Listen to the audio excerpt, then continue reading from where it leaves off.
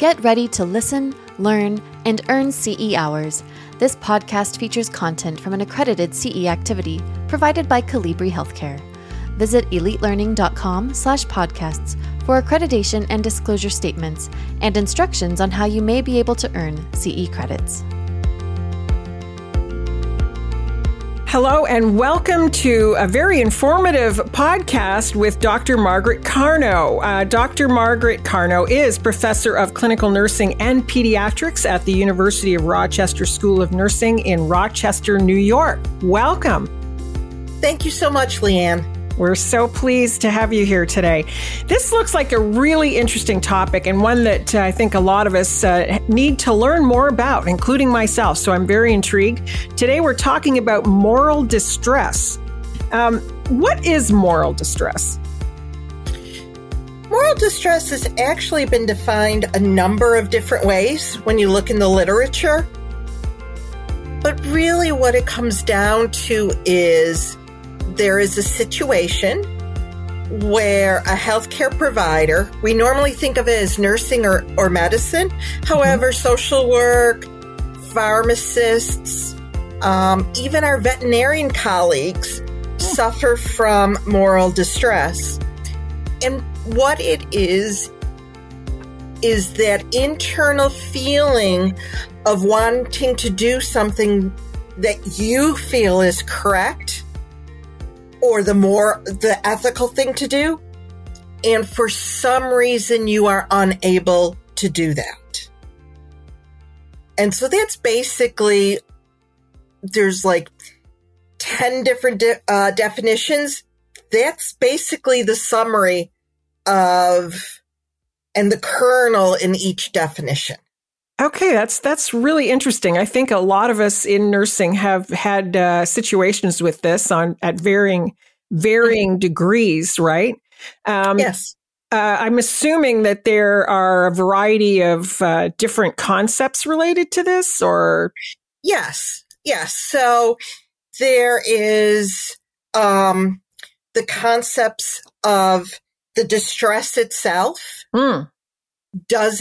Is it a physical distress? Is it a psychological distress? There are the concepts related to the moral agency. Like, do you feel the moral or ethical dilemma itself? That is really important. There needs to be a reason why the provider or healthcare personnel cannot act in the way they want to. And Right. There's a number of reasons for that. It can be internal. It could be external. And when I talk about external, I mean it could be institution-wide systems that are preventing the person from acting in a way they feel is ethical. It could be family related. So they feel that the classic example in critical care is the family that wants to do everything, and the healthcare providers and the bedside nurse feel that this is futile. Right. And so those are some of the different concepts that surround moral distress. And we need to remember that not every ethical situation brings moral distress, even if the person cannot act in the way they think it is ethical. There really needs to be kind of a threshold within the person. Oh, okay. And individual to each person, I would assume. Yes. And how individuals react is really intrinsic to what they hold within themselves as the moral distress. For example, you might see a situation in critical care and be very upset about it. Family wants everything done. You're really upset. I might take care of the patient and say, yes, this is wrong. However, by doing these little things, the family themselves are getting comfort. So it's how we look at the situations that makes it important too. That's a great example. That's a really good example. From your perspective, can moral distress develop over time? If you're, for example, if you're exposed to that scenario a number of times, eventually it becomes one that you're less comfortable with. Does that sound reasonable? That is correct. The first time it's, you might be able to say, yep, this is fine. But then the second time you're like, well, why aren't the healthcare providers really explaining this more to the family? And then that can keep building and building. And it doesn't have to be the same scenario. It can be different scenarios within the practice of the nurse that increases the moral distress, that physiologic and psychological feelings that they are experiencing. For example, you could go in one day and you're providing care that you think is futile.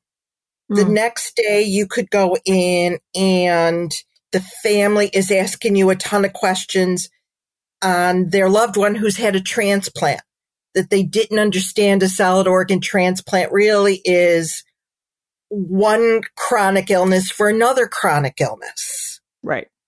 You could go in the third day and be short-staffed and running around and then get distressed that you cannot provide the care that you feel needs to be. You do just the basics. So you get the meds done, you get the suctioning done, you get the dressing changes done, but you don't do those little things.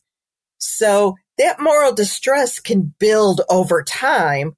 And as you see, there's different situations, but at the end of the day, that nurse might be experiencing accumulation of these small little levels of moral distress into a bigger level. Interesting. I would think that religious practices or beliefs of either the patient or the caregiver could get in the way of this too, maybe, or help to create this at times? Sometimes, and sometimes actually a faith can help the nurse decrease the moral distress. They can rely on their faith to help them release whatever moral distress they're feeling. Other times, in other situations, it may. And then as nurses, we have the obligation to care for all of our patients. But if it's really that distressful, we should go to our leaders and ask to be reassigned. Yes. If they feel that non-heart-beating organ donation, for example. Right. Some religious faiths, some people might feel that that is wrong. Then you go to your nurse manager, your nurse leader, and ask for a change in assignment. So it can cut multiple ways. It's not always a cause of the distress. In some ways, it can be actually a comfort and help decrease the stress. Oh, that's good to know. Yeah. And I love what you're saying about asking for someone else to take on the care of that patient. Certainly, we've all seen circumstances or been in them when it's been really difficult to look after someone or have one of our coworkers have trouble looking after someone. I remember in particular, just briefly, one where we had a criminal who was in and he had committed a really horrible crime against his family. And there were several people that did not want to look after him. And it was a really tough situation for everyone. But it was, you have to look back on that pledge, right? On what we agreed to do when we started the profession. But, for some, it's just, I hear you, you need to find someone that's willing to do it. And the other thing too is we can use our peers and our colleagues to help us decrease our moral distress or help us reframe it in a way that may help us, I don't want to say diminish, but help us to understand the situation. Right. And sometimes just talking to a peer can really help someone see a different light. And so in some places where there have been an issue or a concern that's been very distressing for the unit, they'll actually bring somebody in, whether it's from their ethics team, a counselor, an experienced nurse, a psychiatric nurse practitioner, to really help the unit talk about what's going on and help them process it. That is one way that they can help with moral distress. Very good. I'm just curious, before we dig in a little bit further on this, how did your work start on this topic? It's very intriguing.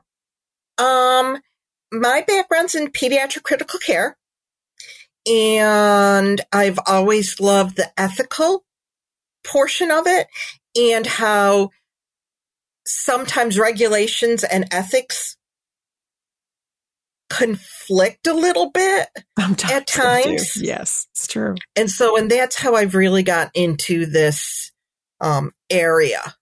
I think in pediatrics, I don't want to diminish to all my adult colleagues, but I think sometimes in pediatrics we got into some dilemmas that you don't necessarily see in the adult world. Sure. Can you give us an example? Sure. The classic example is certain religions do not approve of blood products. Okay. The administration of blood products, excuse me. And if you have a child, let's say a 4 or 5-year-old, who has a disease process where they need to receive blood products, the classic one is leukemia treatment or some sort of oncological treatment. What do you do ethically? How do you honor the parents' wishes, but uphold the standard of care for the patient? Right. Yeah, that's a big one. And how do you get to do that? Or the flip side of it is, I had a patient once who was 15, and she had gone through multiple rounds of chemo, and she was ready to stop. She was just ready. She knew what it meant to stop, and her parents weren't there yet. And how to help the parents get there, because she's a minor. Right. But, she's at that age where she can say, I don't want this, but the parents are still driving the healthcare decisions. Wow. Yeah, that's tough. So that's just another example. Wow. Great examples. Thank you for that. I appreciate it. Now, how does reliance play into moral distress? Reliance and resilience really help the nurse handle their moral distress. And I think that's one thing that we are seeing more and more is nurses with more resilience are really able to handle what is going on, whether it's short staffing, not enough personal protective devices, the whole thing. But if they are resilient in how they look at their lives and they look at it as, you know what, we will get through this. We just need to figure it out. We will get through this. We've gotten through this before. We can get through this again. And they feel that internal power almost that they can handle this. Those are the nurses that are going to be able to handle their moral distress and come out of the situation not psychologically harmed. Got it. Or they know how to get support that they need. Tapping into those resources. Yes. Whether it's personal within them, as we talked about earlier, faith traditions, or just meditation, self-care, just taking time for themselves, maybe even just a hobby where they can go home, they can rest after a long shift, they might have the next day off, and they can take a small portion of that day and help themselves recoup and recover. Excellent. Do you feel that this resiliency is an innate quality, or do you think people can actually develop that over time with the right exposure to someone like that, for example? I think that they can develop it. And the literature really supports that nurses can develop it. We're not taught how to develop it. No. That is one thing that I know schools of nursing are now starting to look at, is how to teach how to be resilient, how to make sure you are taking care of yourself. Yes, self-care is this big buzzword, but really how to make sure you as an individual are getting your needs met and that you're meeting the needs of your patients. And I think that that is really important. Yes. I'm really happy to hear that they're thinking about putting that in curriculum, because it's such an important piece. Wow, that's great news. How do you see moral distress manifesting? Like, what's the effect that it has on the caregiver? It can have a wide variety of effects. You can have headaches. You can have stomach aches, just feeling not well. But I think the signs and symptoms that are prevalent that we don't see is how someone cares for the patient. They may, do I'm going to put it in quotes, tasks. So the meds get done on time, the suctioning, the turning, the dressing changes. However, those little things or the interactions with the family is not as deep or as rich as that nurse had done in the past. Mm-hmm. So they're competent in their job, but it's almost like they have developed a wall and have become very task-oriented as opposed to holistically oriented. Yeah, I can see that. Yeah. And I think that's what we're seeing a lot now in nursing for a wide variety of reasons. Let me just get through the day. Let me just get through the task. Let me just not make a mistake. I just have to keep going for another 4 hours, let's say. Right. And then I get to go home. Right. This had to have been exacerbated for a lot of people during COVID. Yes, it was. And it was actually interesting. There's some literature that points out that it wasn't just the people that were caring for patients. There were a lot of nurses whom were not working because they worked in an ambulatory clinic and those clinics were closed down. Right.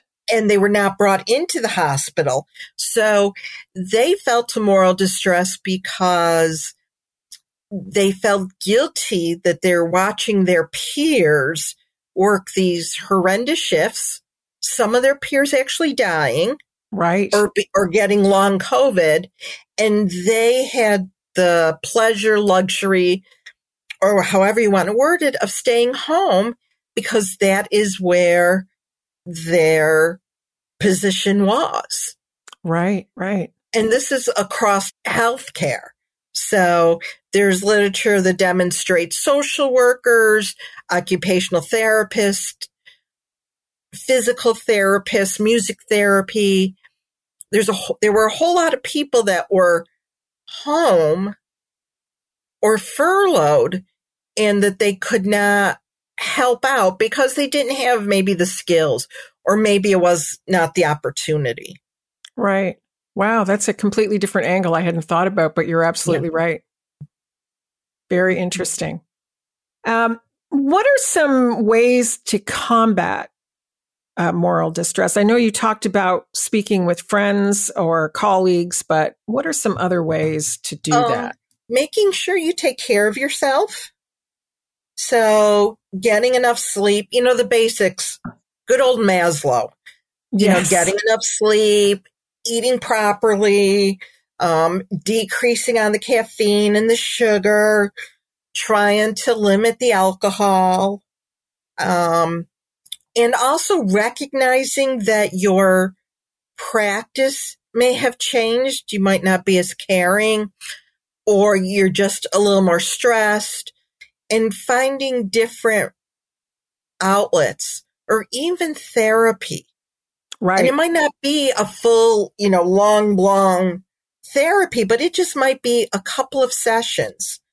Every employer I know has some sort of employee health, where there is emotional health involved.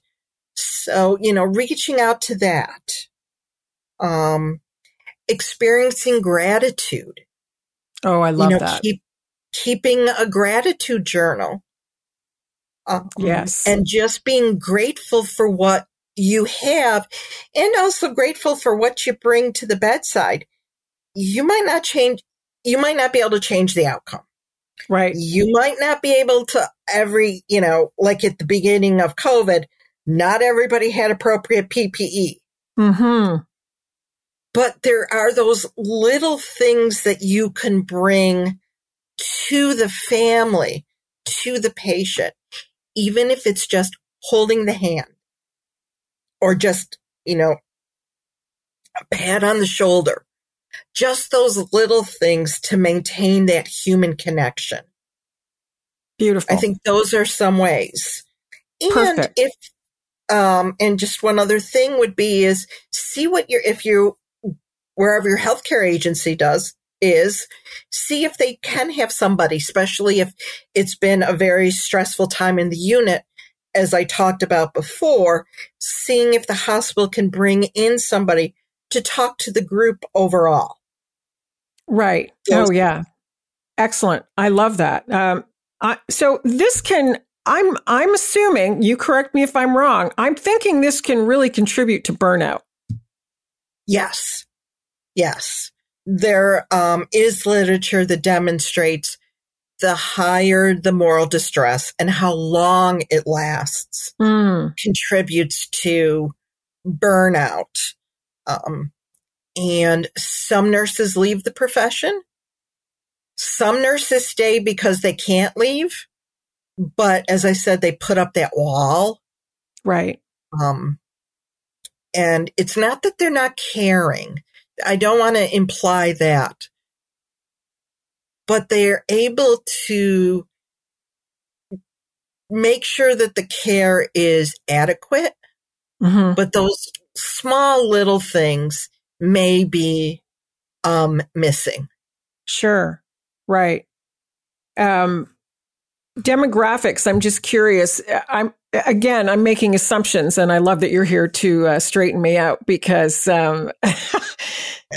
when it comes to demographics, my assumption is that it's people who've been in the profession for a while and have had repeated exposure to scenarios like this. But can this be something that happens for a new grad, for example? It could. Okay. It could. Depending upon where the new grad's working. And people have the assumption also that we see moral distress really just in the ED or the ICU and in urban areas.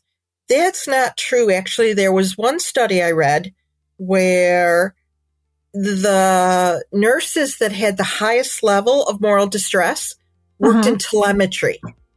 Really? Because they didn't have all the resources. Oh, okay. And weren't part of the team like the ICU or the ED nurses were. Wow. I mean, you know, when you're working in the ED or you're working in the ICU, you're usually part of a team and you know what's going on. Where if sometimes when you work telemetry, people just round and you don't know what's going on. The other thing is that it can happen in rural areas. And it can happen in primary care. Interesting. So, you know, moral distress, burnout, all these really related concepts happen across the nursing profession, no matter how long they've been a nurse and no matter where they work. We hope you've enjoyed part 1 of our podcast on moral distress. In part 2, Dr. Carno will delve further into this interesting topic by exploring more real-world scenarios. We thank you so much for listening. This is Leanna McGuire for Elite Learning by Colibri Healthcare. This podcast featured content from an accredited CE activity provided by Colibri Healthcare. Visit elitelearning.com/podcasts for accreditation and disclosure statements and instructions on how you may be able to earn CE credits. Take your learning to the next level by subscribing to more podcasts on compelling healthcare topics.